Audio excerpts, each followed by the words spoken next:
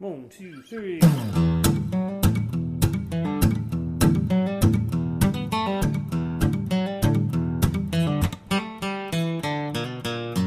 Hello, ladies and gentlemen, friends and family, children of all ages. We are happy to be back and bringing you another episode of Plucking Strings with Ted and Alice Miller. And we are here once again in Yankton, South Dakota. More specifically at the Copper Room, located above Ben's Brewing Company. I mention this because the Copper Room has been very helpful in bringing singer-songwriter live music to this town. It's been a wonderful music venue for people to come listen to this original music. And also, on a selfish note, a wonderful place for us to get to meet musicians to interview on this podcast. And the podcast we are doing. Yes, we decided, we've noticed enough musicians coming into the area that we decided why not bring them in, get to know them, let you guys get to know them, hear their stories, their ups and downs, their highs and lows of living the songwriter life. And I guess we should say that we live the songwriter life a little too, don't we? We do. Is it time for a shameless I think plug? It's time for Alice to roll with the shameless plug. Roll on, woman. We are songwriters ourselves. Our band name is Ted and Alice Miller. Surprise. Woo! Original. And you can find us on our Facebook page. You can find us on our website, tedandAliceMiller.com. And going back to that Facebook page, if you do find us, give our page a like. We get super excited. We might even do a little happy dance. We do the Ren and Stimpy shuffle sometimes. Yeah, woohoo. Yep. And then also, you can find our music on most digital platforms. Please find it, like it, download it, add it to your playlist, whatever you need to do to help us share it, get it out there. It's our fans that help us continue to write music, play music, and get to travel a little and have as much fun as we are. Absolutely. And on the digital note, as this podcast, Plucking Strings with Ted and Alice Miller, make sure to add it to whichever podcast listening platform you prefer. Please subscribe. Please write a review. Please tell a friend. We want to continue doing this for a while and bringing you interesting people. So Spotify, Anchor, Apple, Overcast, TuneIn, make sure to utilize whichever form you want. We're out there on all of them. With that being said, we want to thank Ben Hatton of Ben's Brewing Company and the Copper Room for providing us the space for the podcast and for live music, not just for us, but for all of the other musicians coming into the area. With that being said, I think it's time to get on to our first guest, Alice, don't you think? Well, our second guest. Our second guest. I'm so excited about this podcast. Everyone's the first one. Everyone is the first one. Yeah, we have tonight's guest. We have Jay Hensler here with us, and we can't wait to learn more about Jay. Absolutely. Tune in, everybody. Thank you. So, friends, we're here back at the Copper Room today with our friend Jay Hensler. Hi. Hi, Jay. Thanks for coming. We didn't have to go real far to find Jay today, did we? No, we didn't. And thanks for having me. This is awesome. Absolutely. Oh, you're welcome. Looking forward to it.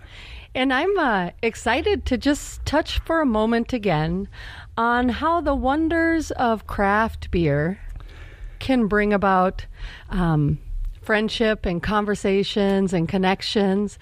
Before we got started, you and I were talking about Ben's beers and how it suddenly seems okay to talk about how many of his beers I've tried or this, that, or the other thing. And yeah. Well, same here. Yeah. So do you, I know you love Ben's beers, but when you travel out and about, are you a brewery finder? We do. We typically go find tap rooms or breweries, whatever, and try what they have on tap, get crawlers, whatnot. So absolutely. Yeah. It's just a good time to do. It's something Do you find that experience is different than if you were, per se, at just a bar? I shouldn't say just a bar. Yeah, it kind of depends. Like if it's a tap room or a brewery setting or a bar setting, it just all depends. I would say that. But it's fun to sit around there and you see people come in and they'll get a beer and they'll take a sip and they're just like, it's just so good. That's what I enjoy with the. Yeah. And then like up here where we combine the live music with it, and like that makes it that much.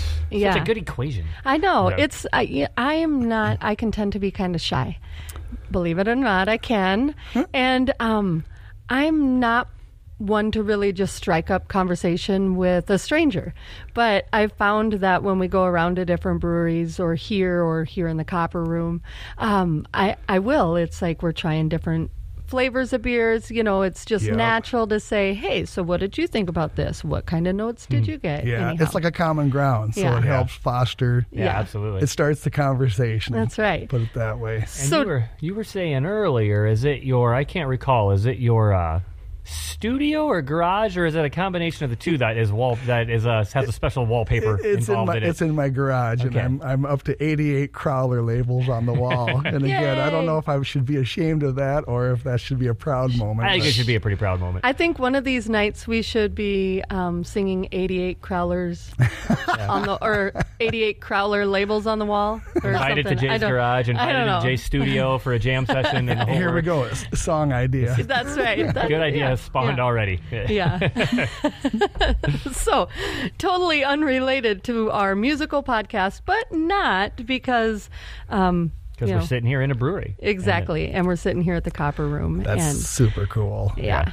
So, the first question I guess I have for you, Jay, and we've gotten to know you a little bit through our musical friendships we've made up here, the open mic that Ben's been doing on Wednesday nights. Open mic's been awesome. Yeah. It's all the networking with all the musicians locally. That's been so much fun. So we should give the audience listening our open mic that happens here at the Copper Room in Yankton, above Ben's.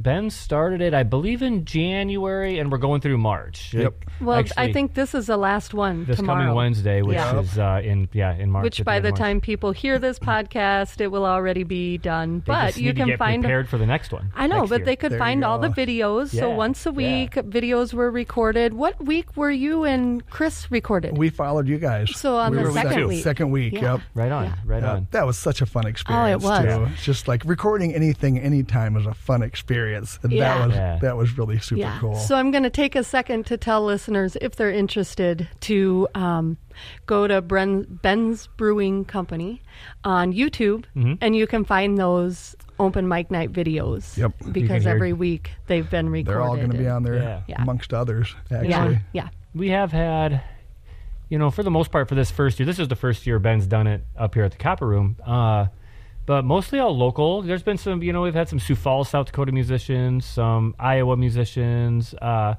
there's been some great talent. Yeah, they're all, anyone that's hosted the open mic, they can find that on YouTube, can't they? One of their performances. Yeah. Including Jay Hensler, who's our guest today. That's right. So, enough of it. I feel like I'm talking too much. This is about you, Jay. No, not at all. So, what I was saying is we've had a chance to get to know you a little bit, but let's let our audience have a chance to know you a little better. Yep. So tell us a little about yourself.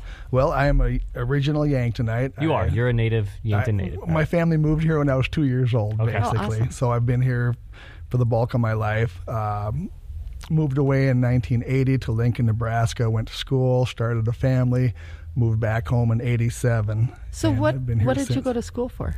Respiratory therapy. I've been doing it for 38 years now. Wow, awesome.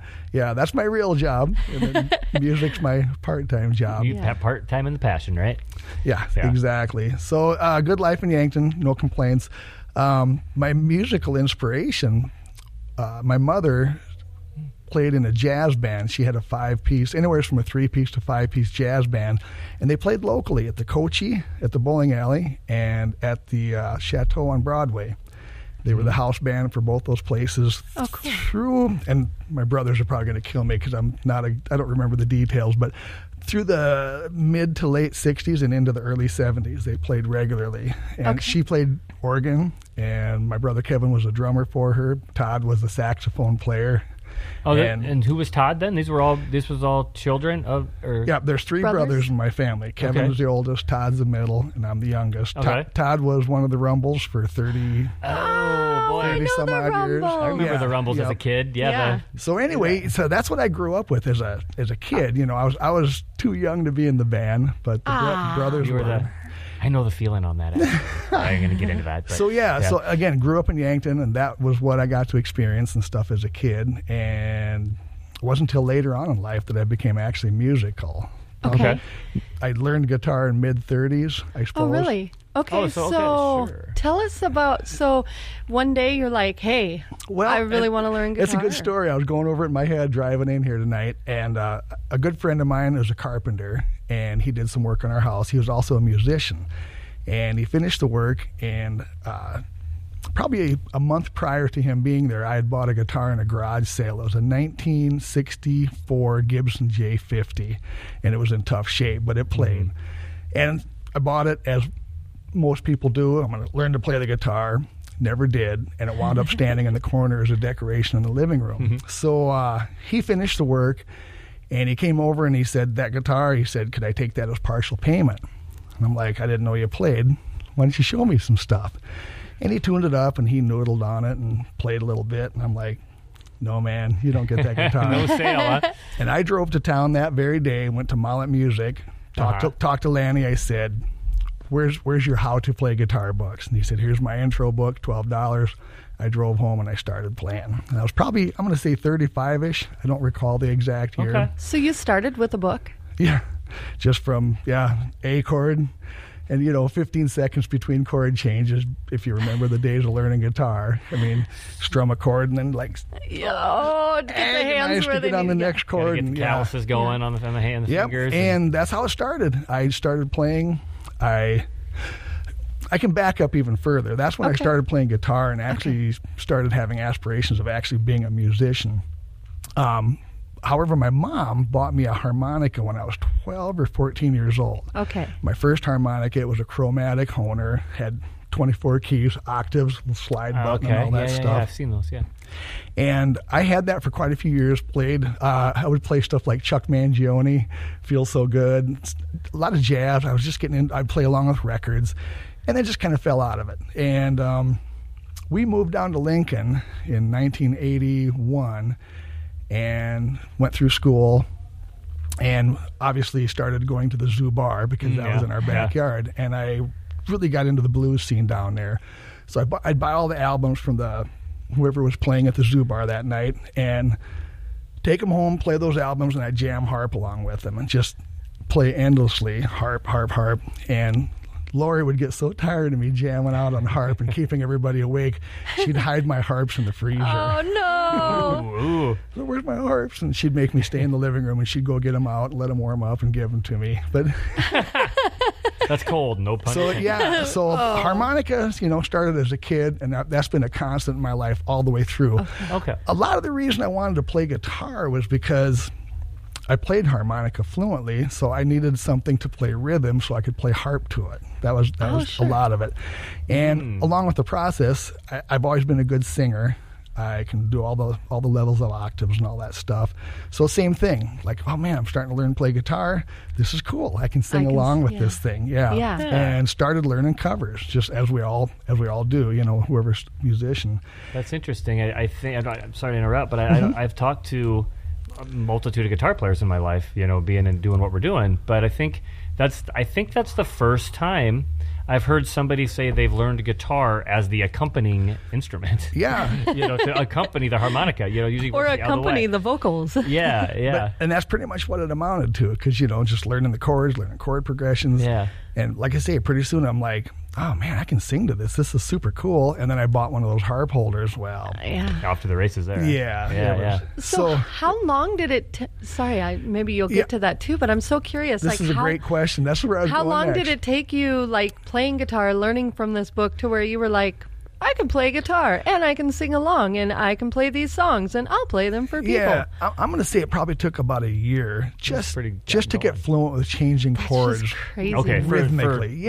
Really. Gotcha. Because it's just, you have to make it almost an obsession and just do it a lot until it gets muscle memory and all that good stuff. Yeah.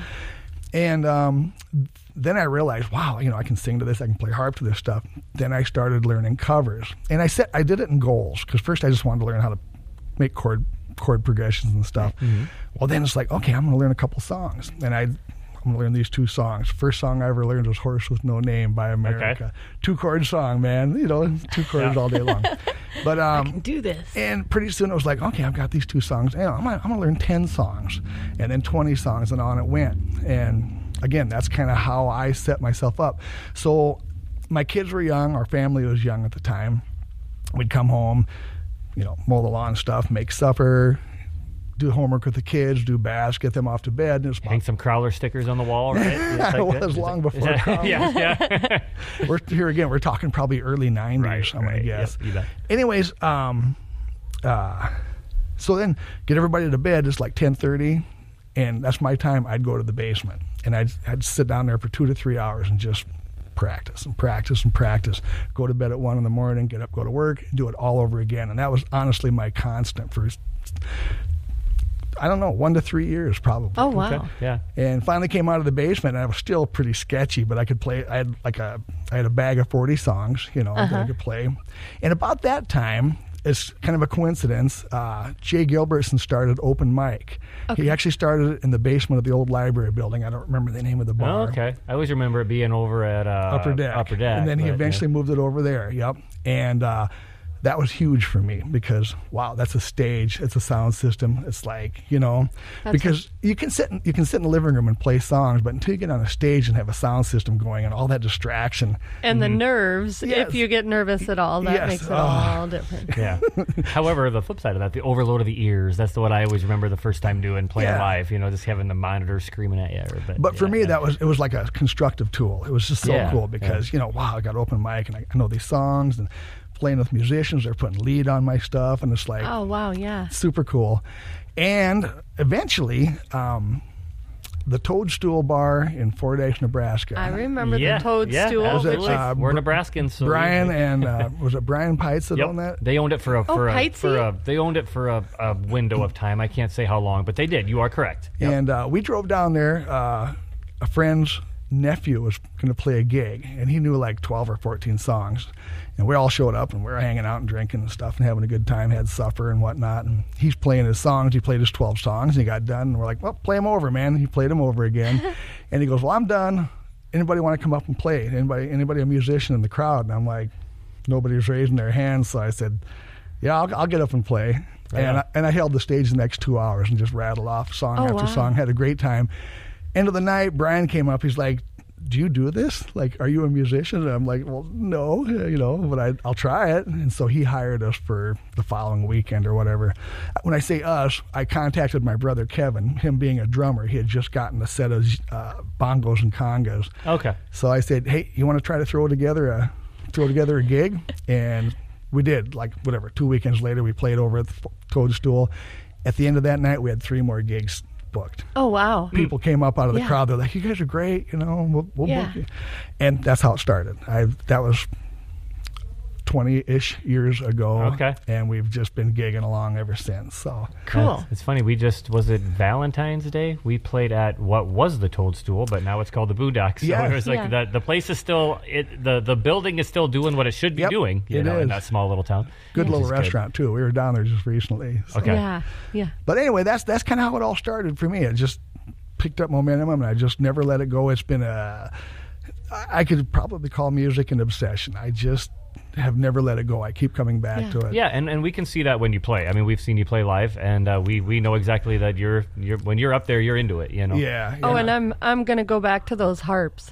When you get on that harmonica, I am aspiring to be a harmonica player. I'm learning as we go here, but when I've heard you get on that harmonica, it's like, whoa. I appreciate that. That's cool. Yeah. And goals. Between harmonica and guitar, I mean, you can say with the utmost confidence that you are 100% self-taught then. You never walked into a room for a lesson by anybody. No, I've never taken a lesson. Yeah. I take that back. I did take some lessons, but I don't know. It just wasn't my MO. It was. So you tried it, but you said, I got this, basically. Yeah. And ashamedly, I can't read music. I'm with you. That's what I was just going to ask. With learning from a book like that, did you learn to read music or no? Tablature, I suppose, right? I mean, it's over all the years, I can look at it now and kind of start figuring it out. But no, and even like measures and, talking the lingo and, building songs, I don't know any of that. It's all just off the seat of my pants. Yeah. It really is. It really is. Yep. I don't know how you guys, how you write your songs and stuff, which we'll talk about later, I hope. Sure, absolutely. But it's that's one of them arguments like politics in a bar. There's no point in arguing which is better. Should you have learned to read music or should you have playing by ear? Everybody has their gift one way or another. There's no right or wrong there. Yeah. There is never any discussion. I agree. I agree. Do you mind? I'd like to go back to talking about even in that first open mic that you played, where you've like learned in the basement how to play, and you came out to play for the first time, and you talked about it was different with the sound system and everything else. It was funky. Yeah. and nerves. So I caught by the look that it was like, oh, there was a bit of nerves there. Yeah, it was, because, again, first time on a stage, that was part of it, but a lot of it was, it's just like this open mic, there's a lot of the local musicians in the audience, so it's like, oh, man, Yeah.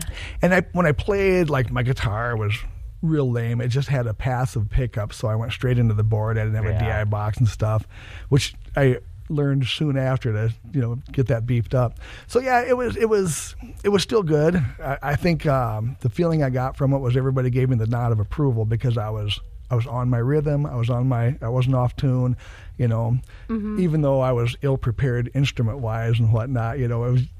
But here again, a couple, 2-3 weeks later, those guys, they were awesome mentors. They say, hey, you should do this, you should do that. This will make your guitar better. They showed me so much. So you found total support. It wasn't like look at you fail over there. I'm going to be better than you. Yeah, no, all of our local musicians, and back in that day, they were just like everybody is now. They were so supportive. Right on. So, and again, that's just kind of, I learned from it. I just took it all to heart, and I'm like, okay, this is cool. It wasn't long after I bought my own PA system and stuff, and started messing with that in the basement when the family wasn't home. Yeah. Of course. And a whole nother set of learning curves there is learning how to set that you don't want the PA getting put in the freezer, I suppose. No. It'd be a little harder to hide that. And after 15, 20 years, I'm still PA illiterate. I just... Yeah. I was listening to a different podcast today. It was with Chris Shiflett. What was the... I was going to say plucking strings, but that would have been wrong. Walking the floor. That would be yours, Ted. Yeah, that would be ours. Oh yes, ours. But yeah, he was talking to Shooter Jennings. I listened to Chris Shiflett's Shooter Jennings podcast, and it was super fun. But they got into the whole. I think what Alice and I have, when you say you're PA illiterate, we're battling that as well. And not just PA, but gear. Yeah, I fought wanting to be a gear guy. I'm like, I just want my guitar and I want to write music and I want to make music, and somebody else can help me get it to sound good. Not good, you know what I mean? That's there's like an identity crisis there. That's me all over the place. Yeah. The same thing. Some people have a knack with like equipment and computer stuff and technology, this, that, and the other thing. I am not one of those people. We're testing our marriage right now. We got Pro Tools, and we're going to do our next album at home, and woo! But that is a long and tenuous journey, right there. Yeah, and it's started, and it's pretty chiseled up road right now. As we've talked in the past, and I'm right on your heels with that, because I'm doing the same thing, building a studio and trying to learn the software, and it's just like it's so much. It's like, can I just play the songs and can it just record it and make it sound good for me? Like where's without the Be Awesome moving recorder? I want the Be Awesome button. I'll push that one. That's exactly. It's not that we're dumb at it. We're just not interested in you know what I mean? It's like it's just so complex, and there's so much to do and so much to learn. And it's like it's kind of boring. Right. I just want to play music. Yeah, and we haven't touched on it yet, and we will later. But we're like you and us, like we're all songwriters. So I mean, we're artists by trade, and it's like we were talking with Devin. It's like artists, like really, the word perfection really shouldn't be involved. It's tough to put it together, and there's all different kinds of personality types, But it's like, I got to be technical and precise. I just want to be over here being arty and just like abstract and doing whatever it is I want to do without structure. That's a fact. But the brutal reality is you do need to embrace all that stuff, unfortunately. I think we're all going to be happy that we've done it, especially now that we found out we're kind of, and I knew we kind of were like tripping on each other's heels there. So there might be a Ted and Alice visit out to the Hensler studio. We're all in this together. We've established something here. This is good. So when we were talking about sound, that reminded me of last weekend. So we were up here in the Copper Room for Dan Kohlberg's 50th birthday party. And I'm so happy that we got invited to that because you were the music for the night. Yeah. And that's the first time I think that I've had a chance to sit through a set or two of your music, and it was so much fun to. Mm-hmm. That was a fun night too. Because most commonly I play in a duo with Chris, my son-in-law. Yeah.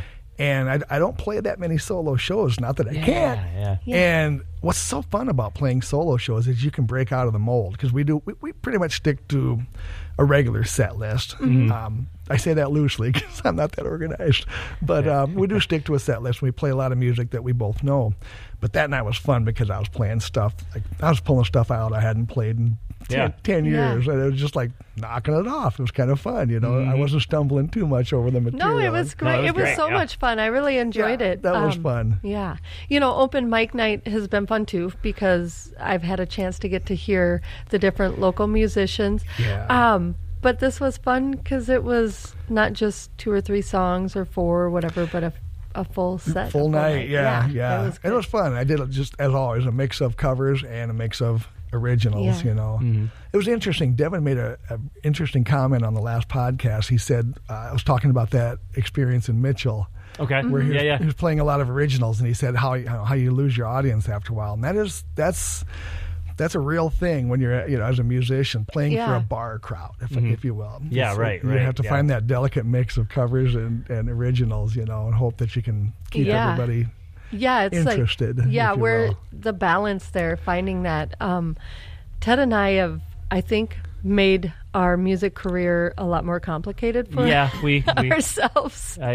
We don't play covers pretty much. We do some of something that we want to play, but if somebody yells out Freebird, they don't stand a chance in hell of or anything like that. A lot of it is because we just simply, there's no way we could play it. Yeah, like, and like some of it I don't know, and even, you know, I guess I do know some of them, but I'm not gonna play them. Yeah, we're stubborn. But still, you guys have a great show. Regardless. Well, thank you. Thank you. I mean, honestly, and you do hold people's interest with your show because the music is great. We've bombarded them long enough. They now like, know our songs, and they're. I can't remember whose podcast I was listening to the other day, and I was like, I'm going to try this trick and see if it actually works.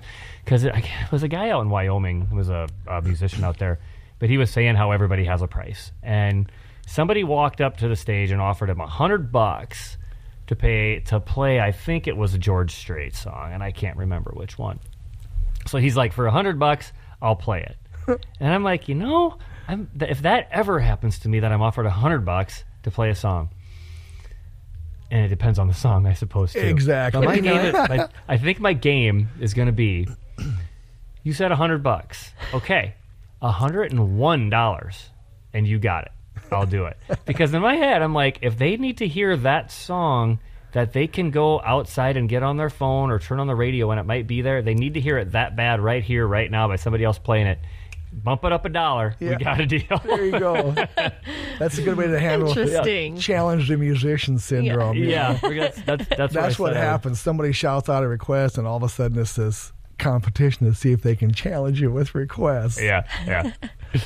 And I've made the mistake before of like, oh, come on, you know, what was it? It was a Neil Young song. It was up here in the Copper Room several months ago, and a fellow wanted to hear a Neil Young song. I don't remember the name of it. At any rate, and I didn't know it, but I knew the song, but I didn't know how to play it. So you went. And of course, I made the utter terrible mistake of, okay, I'll try. And it just always ends in disaster because, you know, there's nothing worse than practicing on the stage. I've never. It's just not very comfortable. No. However, go ahead. I was going to say, however, I am guilty of that at times. It's not uncommon, but anyway. Yeah, we can, as I say, we can go to some, let's just say if you have a lackluster show that, you know, it's a bar show or something and the crowd is either eating supper or off playing darts or doing something else. Sometimes we'll use those as our practice nights. There you go. Got a new original you worked on to be like, we can screw it up here. And nobody knows the difference through some anyways. Kinks, you know? Yeah, absolutely. We just told our secret. That's true. Yeah. So you play, and we will get into your songwriting career here in a minute, but predominantly when you're doing your live shows locally or out and about, how often are you? You know, you said not very often, but your son-in-law is Chris, right? Chris Cortez, he's your son-in-law. Yep. And he's predominantly playing an electric guitar with you, right? Most commonly, electric or acoustic, depends on the venue. Yeah. But that's been our duo as of late, the last few years or so. And you're called the Rough Diamonds, Yep. right? The Rough Diamonds. We rebranded ourselves, if you will. Do you have a Facebook page? that's a topic of humor. Yes, we do, and I haven't accessed it in months. Okay. So you can find the Rough Diamonds on Facebook. We're on Facebook, it might not be there's up not to date. much activity there. And that's a goal of mine for this year, is to get into that page and start working on it and putting songs on it and stuff. Yeah. But we've over the years, I've been through a number of different bands. We started out, my brother and I started out as an acoustic duo called Potbelly. Okay. And that went on for quite a while. Well, I remember years ago, and not to interject, but when which is now the Landing, which is not open, but then it was called the 7 Bar. You had a bigger band down there for a while, didn't you? Didn't you play there with more of like a 4-piece? We had a 4-piece for a while. We ran a 4-piece for about a year and a half, maybe 2 years, and that was the Mitigators. That's right.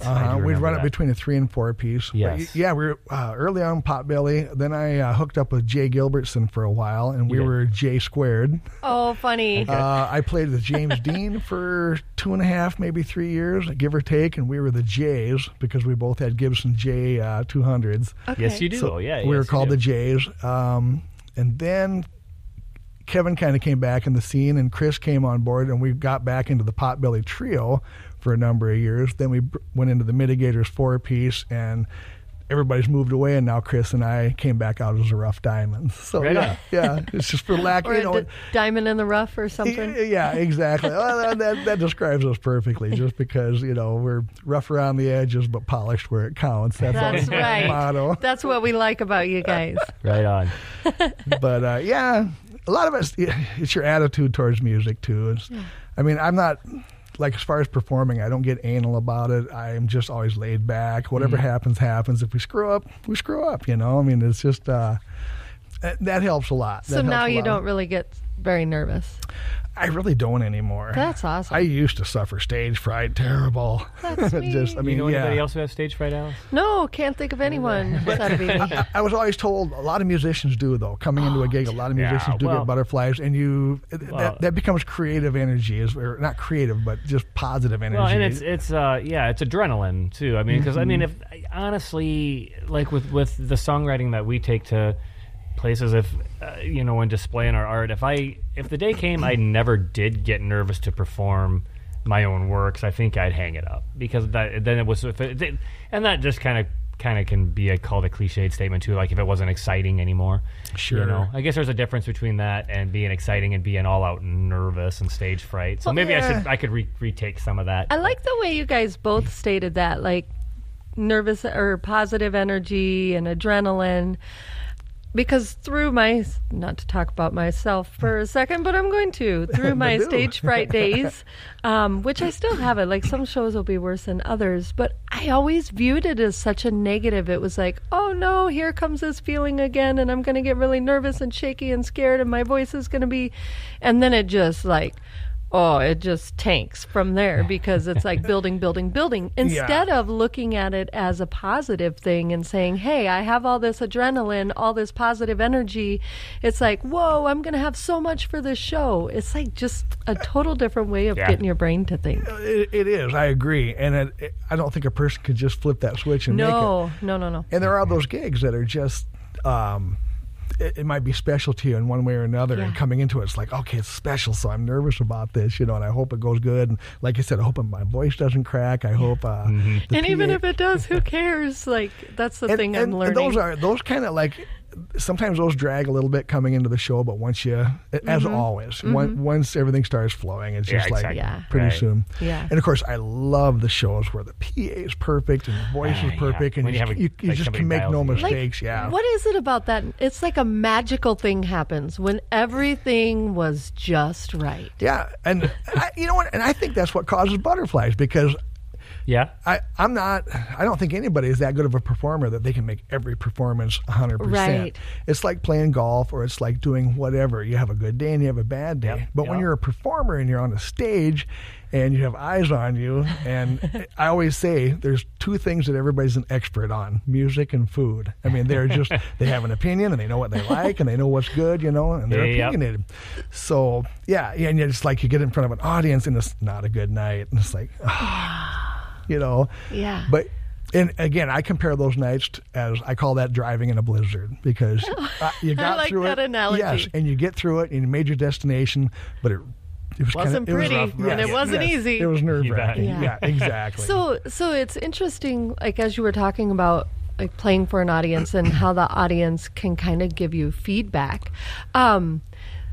Like I know for myself when we play a show, so if the audience is into it, it's like they give you this energy back and then you can wrap it up and send it back to them, and it's just beautiful back and forth. Yeah.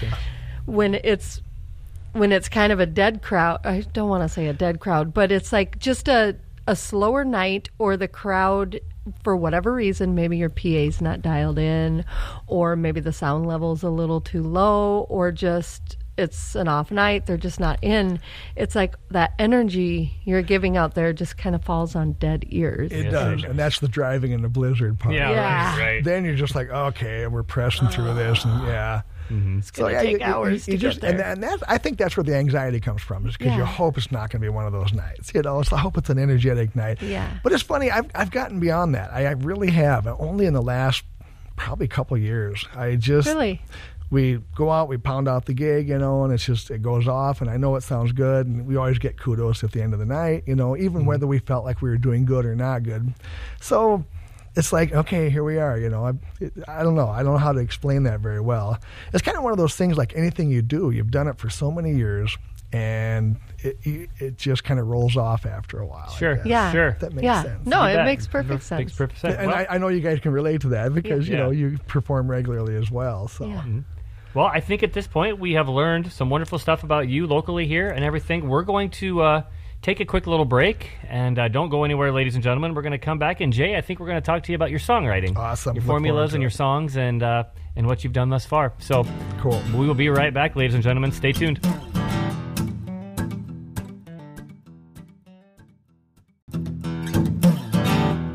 Okay, ladies and gentlemen, we are back, and we must tell the audience that the first half went really well, so we decided to reward ourselves, and we are all partaking of a Ben's Brewing beer, ain't we? We are. Yes, Yep. we are. The round table has some tasty brews. sitting at Tasty it. Ben's beers. You can't see it, but there's big smiles on Big our smiles face. on the face, right. And, the title of this podcast is called Pluckin' Strings with Ted and Alice Miller. And I know, Alice, we gave the crowd in our opener teaser, we said we were going to leave it up to the musician whether they wanted to play a song in-house. And Jay has decided on the 50-50 that of whether they would or not, and he wants to. Jay came equipped with his guitar. Yeah, he's gonna pluck some strings for He us. said, so- Ted and Alice, you will let me play a song or there is going to be a mutiny up here or something. So Jay, it's gonna be original work, correct? It is original. So that's all we want to hear. It's a song that was written about 2 or 3 years ago. And as we had talked, this is a song that I don't play regularly on the stage because I wrote this song. It was a very challenging song to play. So it just doesn't get played that often. And I thought, you know what? It's time to break that song out and just let the audience hear it once. So I can't wait to hear it. So what's the title of this song going to be? it's Back to You is the name of the song. I wrote it about 3 or 4 years ago. And it was a point in life where there was something that was important to me that there was a risk of that being taken away without my control. I was going to lose something fairly dear to me. And I had to wait, as the circumstances went, there was about a half a day of waiting to find out what was going to be the outcome of this circumstance. And I had already written but I fell onto the melody with the guitar on this song. And while sitting there that afternoon, I was like, God, I got to, time was dragging. I got to do something to occupy my mind. And I wrote this song. I wrote it in about 45 minutes. Okay. And it's just been a keeper. Awesome. But it's a very challenging song to play. It's easy to screw up. There. Yeah. So cross my fingers. And sometimes, I don't know if you feel this way too, but those songs that just beg to be written, they almost write themselves.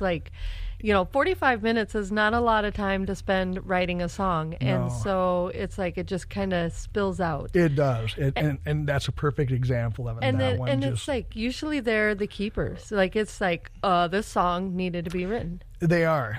And you get done with an experience like that. You just get done and you just smile and go, wow, Yeah. that's amazing. How did I just do that? Yeah. Well, I'm looking forward to hearing this tune. Yeah. And what is the title of this song? Back to You. Back to You. Yep. All right, take it away, my friend. All right.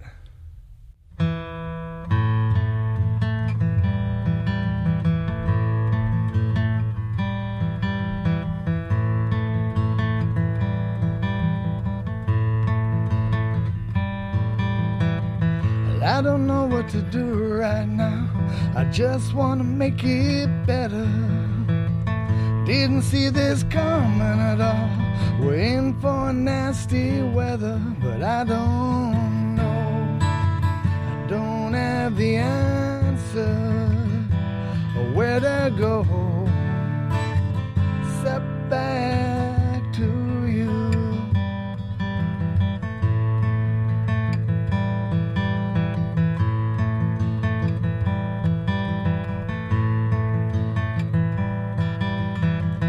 Doesn't seem like it's been very long, but time has a way of passing.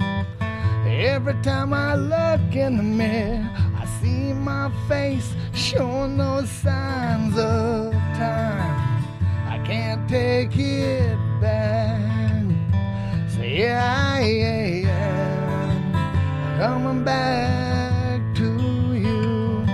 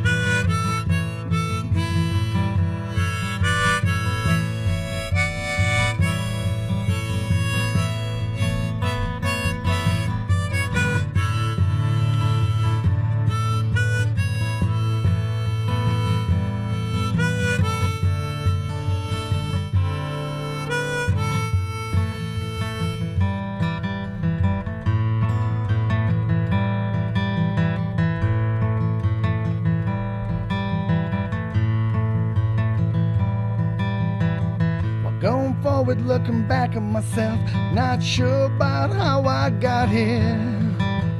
So many more roads to travel, so many more things to do together.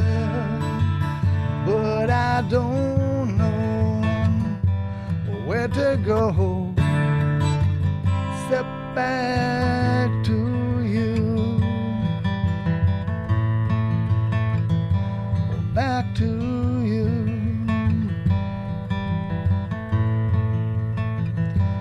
Back to you.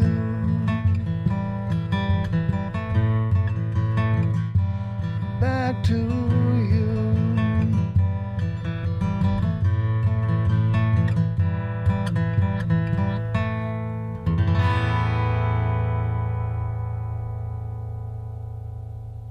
Wow, Jay, that was fantastic. Nice. Thanks for Very sharing. Hey, thanks, Very man. nice. Yeah, Thanks a lot. I loved it. I loved the. That's one of those songs I need to start bringing out on the stage and stuff more. Yeah, Just because yeah. it's finally starting to get accomplished.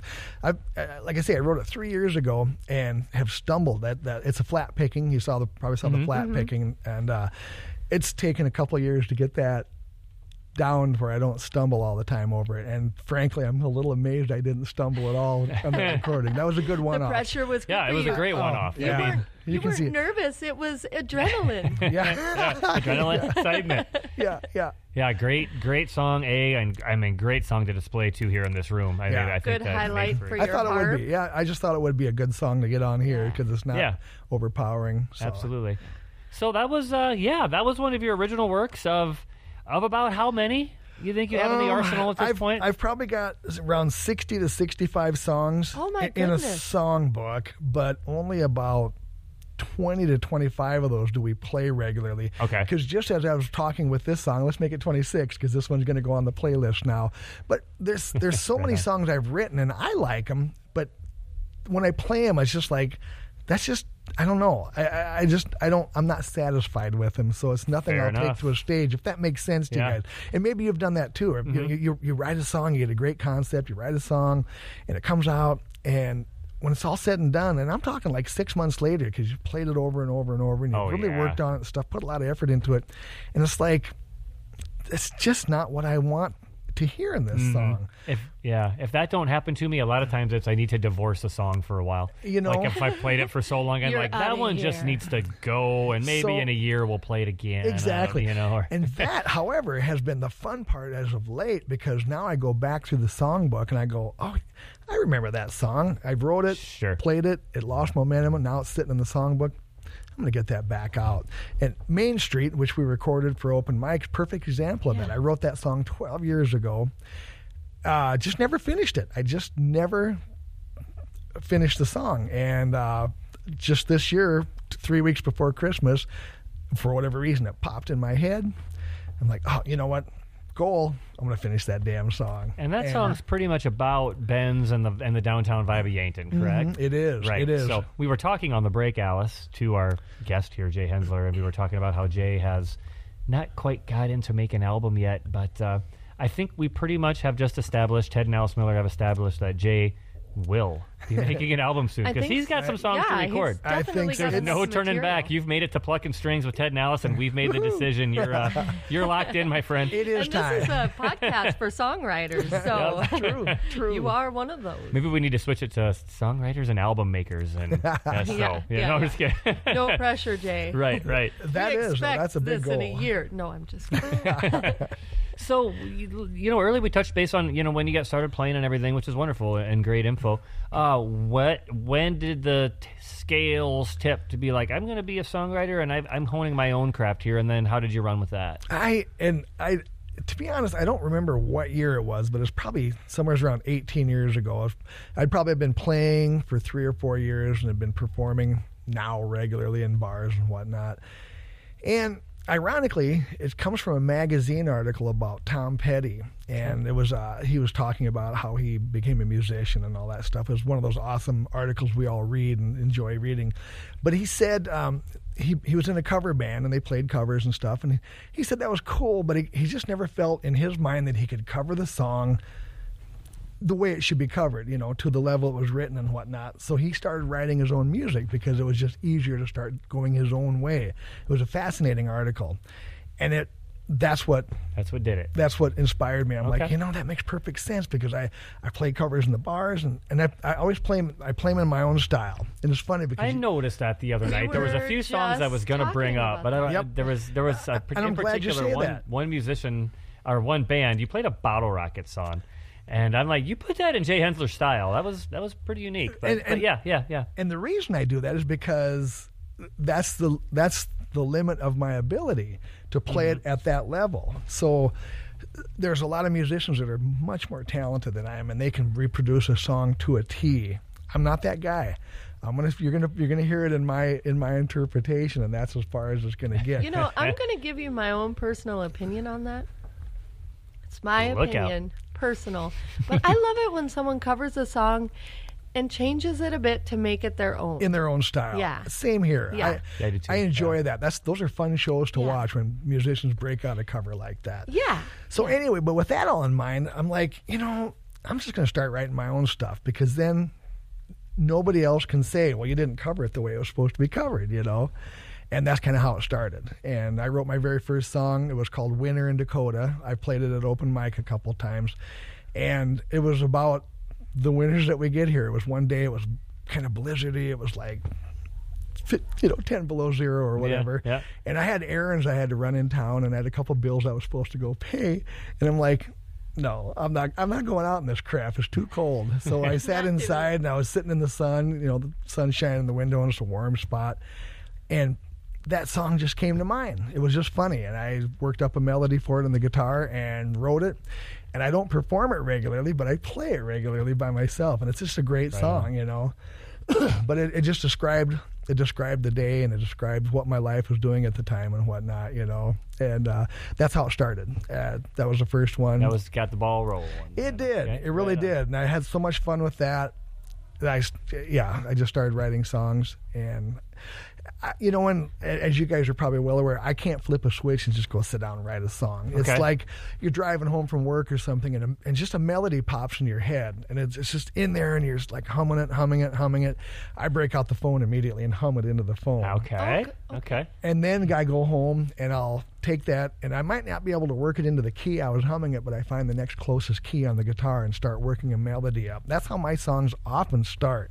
So, okay, go on. I'm sorry. I didn't interrupt. And I'll work up a melody on the guitar, and then I'll find like a bridge and a chorus to that melody and stuff like that, and just start building. Are you still humming at this point, or did you? No, I'm on the guitar, but it's in my head. I know where it wants to go. All right. And oftentimes the songs write themselves, as you guys are probably well aware too.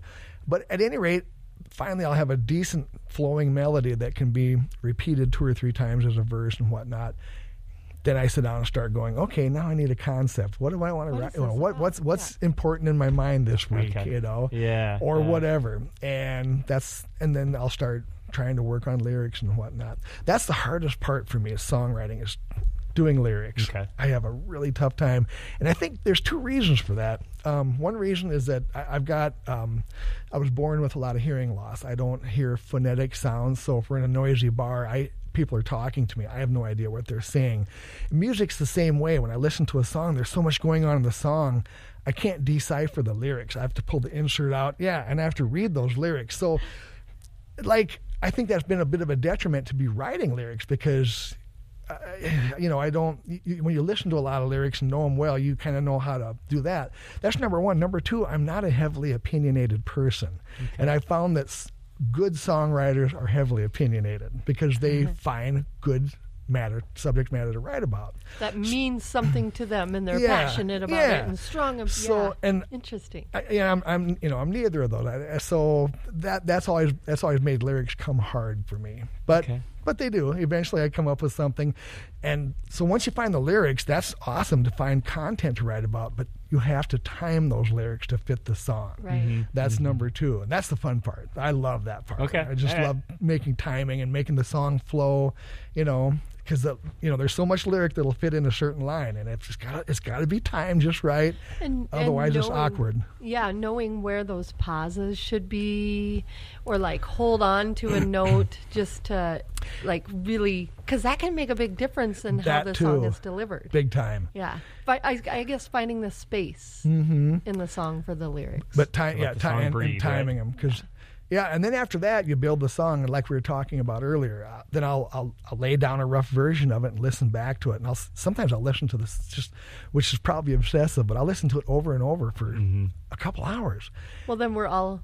And then 3 of us are obsessive here. Yeah.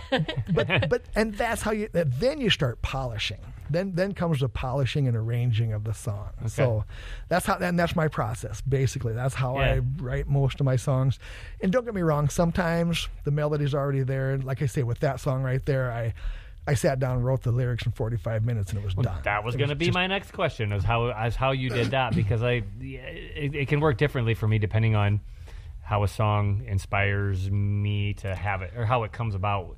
Yeah. It can be, if it's a fun song, maybe it'll come a little easier. If it's something more deep in meaning, maybe it's going to take a little longer because you're going to get more self-conscious about it. But when you sit down to write your lyrics, you are 45 minutes. I mean, whatever. When you have the idea, well, how did my day get affected, or how did this? So it takes you longer to put the song together musically than it does lyrically. Is that what you're saying? That particular one, yes. However, there's other songs where I break down the melody, I get the concept, what I want to write about. I might write a verse or 2, and then for the next week, it's just locked solid in your mind. Everywhere you go, you're constantly running that song in your head. I hear you there. Yeah. And pretty soon lyrics start building out of that too. Same thing. And even still, you're like, okay, there's a lyric idea here, lyric idea there.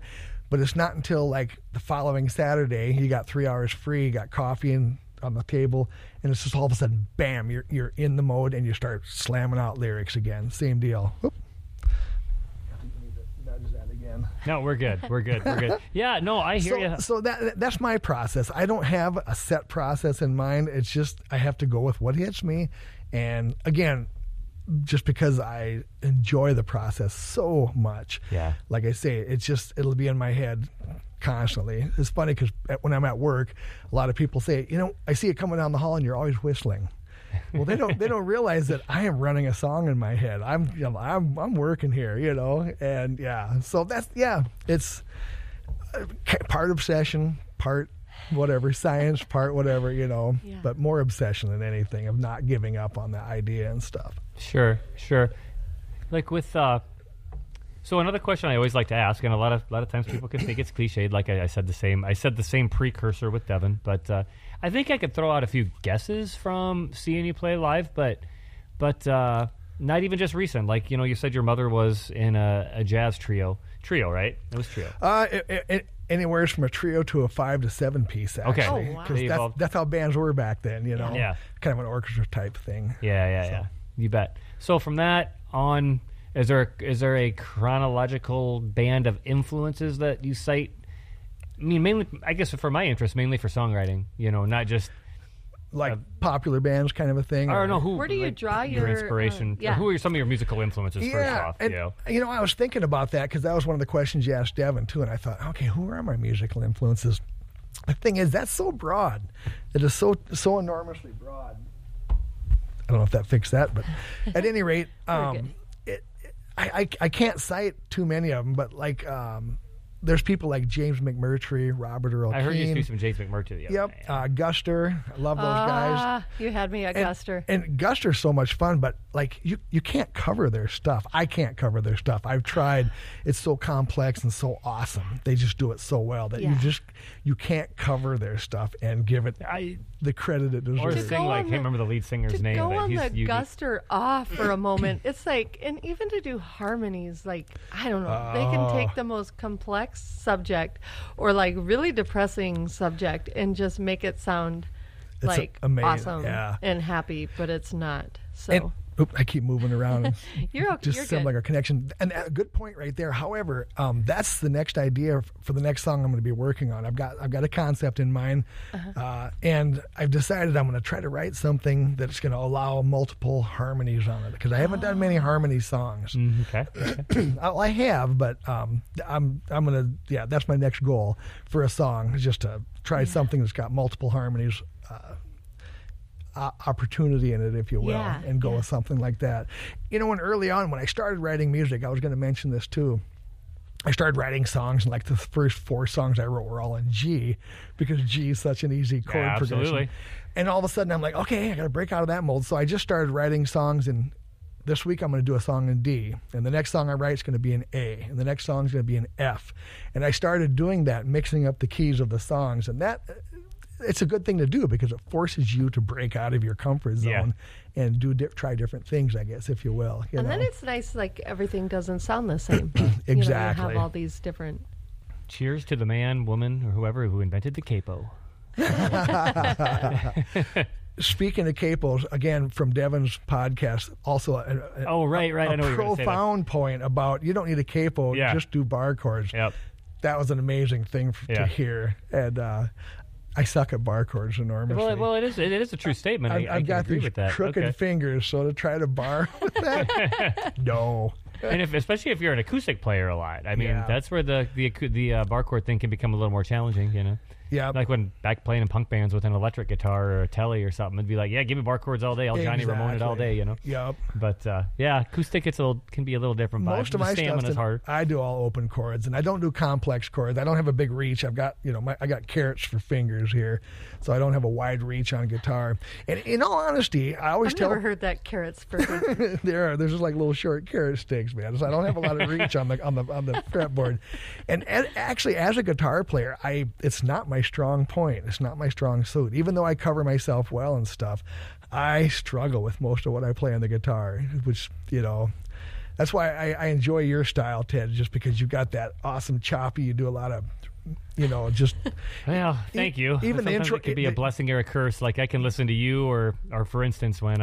like Matt Fackler was here the other day. You guys that can just play so gently. I never learned how to play guitar gently.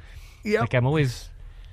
taking it out on a guitar. It seems like, I guess, I don't know. But I kind of deviate that direction too a lot. A lot of my stuff's more choppy and strong playing, but I love your style. That's just I love that choppy, that fun style like that. It's a controlled thing, and it's a quality thing. I just like how you integrate that into your songs and stuff. It's pretty cool. Well, thank you. Thank you so much. Kind of a goal of mine. I've never been able to get that. I can't do the loose wrist thing and get that fast strumming pattern going on. You know, it's just. Well, I can't do any of it. I can watch though. That was like, I think right before we made the last album we made, I channeled. There was one song that we wrote that we put on there that I had some finger picking style done, and for as aggressive a guitar player as I play, I just couldn't be comfortable with it because it sounded too quiet. And a thumb pick. I decided to go down the road of evolving and playing it with a thumb pick to give it a little more heat, you know. Nice. And I probably should have just left it alone and learned how to play guitar gently, but for some reason I just won't let that happen. No. I'm one of them guys that I'm always have an extra set of strings along because I'm going to break one. Yep. Well, you know? Consider it a quality, man. Yeah. It's a good fit. That's all, you know. And finger picking, holy smokes. I've dabbled in that, and I don't have the patience and I don't have the skill to do it properly, so I don't do much finger picking. I do all flat picking for myself. But. So you're 65 songs-ish written. You're right around, give or take. But I should dig. I was going to bring my songbooks in, and it's funny. Like I did. I went down and cataloged all my songs probably a year ago. So it's give or take. At any rate, I started going through all the songs I wrote. I've got about 3 or 4 notebooks, you know, spiral notebooks, and my lyrics are always a disaster because, and maybe yours are too. I've saved every song I've written from the rough draft, and some of them are written on envelopes. Some of them are written, whatever you can find. Yeah, and it's so funny because the verse is written, and then there might be a chorus, and 2 pages later there's the third verse or the second verse, you know, and then eventually I'll write the whole song properly in good writing, you know, and lay it out. But yeah, and they're all I've saved all that stuff. It's kind of interesting to go back and go through it, you know. Yeah, awesome. So you like to handwrite? I do. I've not evolved to the phone yet. To the tick tick tick tick to the phone. You know, with my phone, I jot down ideas. Okay. That's all I do. Right on. So it's interesting. You know, as far as the art form goes of writing, as some people prefer that pen and paper. They want that pen and paper in your hands, and then the next person is like, no, I'll just type it all up. This person's techie, which we didn't get. We weren't born on that train. But, I like the old school. Once it's all said and done, I type it up and make a that's official. fair. That's fair. Yeah. But really, for the most part, you sit with a guitar and a pen and a paper on the table, and sometimes you'll play the melody, and you, like I said, you find the words that fit properly into that melody pattern, and once you hit something and it's a good line, you write that down. And sometimes even with that, for one line in a song, it'll be like the third line in the second verse, I might write down 5 to 7 lines and just keep trying each one into that until I go, oh, that's the one that fits, you know. That's what's saying what I want to say. It fits the meter for timing, all that kind of stuff. And again, I don't know if that's what your style of writing is either. Every song is different. Every exactly. song It's all over the place. Do we even know what our style of writing is? No. It's whatever happens with that song. Good point. Because I don't think there is such a thing as a universal style of writing. So it's kind of funny if I can interject for just a second, because we're talking about styles of writing.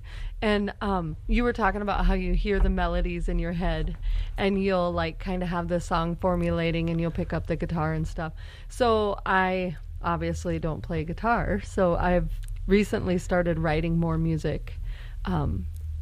So it's funny because I'll have a melody in my head of how this song should go in my head, or I think it's going to go. Yep. And then I'll like write out all my lyrics. So it's almost like poetry. And then it's like, and then I hand it to Ted and be like, here, I wrote a song. And then he gets to put it to music. But it's funny because sometimes... And I get to screw it all up for her. I do. Sometimes what he brings back to me is nothing like I thought the song was going to sound, but it's actually kind of fun that way. Yeah.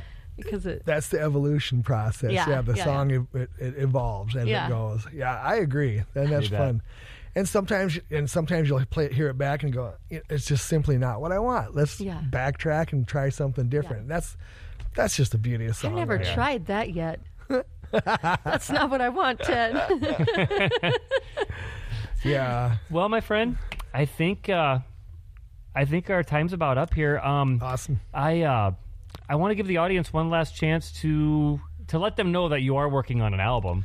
And he's going to have that done within the next year. Yeah, I mean, 65 songs. You got 65 songs. Let's just say you had 60, you could have 10 songs an album. You get the next 6 years covered, I think I've got enough for 3 albums right off the get-go. Right on. Really Perfect. Awesome. We've got close to 30 songs that are actually reproducible, so But there's no excuse not to. No excuse now. You're on. And the Rough Diamonds is the band you play with predominantly. That's our current locally acoustic travel around a duo. little Yep, bit. yep. Okay. And you can find them on Facebook, but it might not be up to date. Yeah. You There's another can- challenge for you. You guys are going to get Facebooky tonight. We're going to start getting that rolling. But you could go to the Copper Room's Facebook page and look at their schedule of events because you do play here regularly. We do fairly regularly. And be sure to go to YouTube and look at the open mics from Ben's Brewing Company That's on that right. channel. Jay will be on there. Jay and Chris at the Rough Diamonds. Sure. And I was going to say that might be a topic for a future podcast. I'd love to get Chris down here and do an interview with. well, there you go. Yeah. As the Rough Diamonds. We got job security. Thank you. Oh, he's awesome. He's a fascinating musician. Has a great story. He grew up in Texas and played in the blues scene down there. Oh, And wow. He's got a lot of super cool stories to tell too. Right He's actually a songwriter too. He's got quite a few in the bag. We might have a double and then a single with Chris. then. Something to consider. You betcha. Yeah, and we started this podcast, with highlighting musicians, like I've said, in the area coming in. So you are the first local musician that we've been able to interview for this podcast, and we thank you so much for being here. Hey, thanks for having me. Right on. Super cool. Yeah, it's been wonderful to get to sit and visit with you more. Like we found when we interviewed Devin, and same as tonight, it's just such a rewarding thing. I feel like I know you that much better. Right on. So, And I hope everybody out there does too. Make sure to look up Jay exactly. Hensler, right? Exactly. Yeah. All right. Well, we are signing off. Until next time, my friend. Thanks again. Well, everybody, I really hope you enjoyed meeting Jay. Alice, did you enjoy meeting Jay? I absolutely did. I got to tell you a secret, Ted. I think I'm liking these podcasts too much. I think this podcast life is a pretty fun little ditty to do. I can't think of a better way to get to meet someone, get to know them better, and just have such wonderful conversation. Can we do one weekly? Ooh. It may happen. I think last one I put you on the spot and said every couple weeks, and now I'm telling Now you it's weekly. I think, hey, we better get some more songwriters locally so we have more people to interview. With that being said, any of you listening out there, songwriters, music lovers, anybody that knows a songwriter, send them our way. Send anybody our way. This whole podcast thing is so fun. Word of mouth still works. Tell a friend to listen to Plucking Strings with Ted and Alice Miller. And if you're wondering where to find us more, all the digital platforms, we're pretty close to being on all of them. We're working on that day by day. You can find us on Anchor, Apple, Spotify, Overcast, TuneIn, and most all of them, I think, that are available out there, you should eventually be able to find us on. With that being said, please subscribe to our podcast. Please write a review. We want to know what we're doing right and doing wrong and what we can do to make it all better for all of you out there, because we love bringing you these podcasts, like Alice said. Lastly, again, we'd like to thank Ben Hatton for providing us the space to play music, and for the other musicians that can play music, and for us to being able to interview them artists. With that being said, ladies and gentlemen, we look forward to seeing you next time. Until then, peace.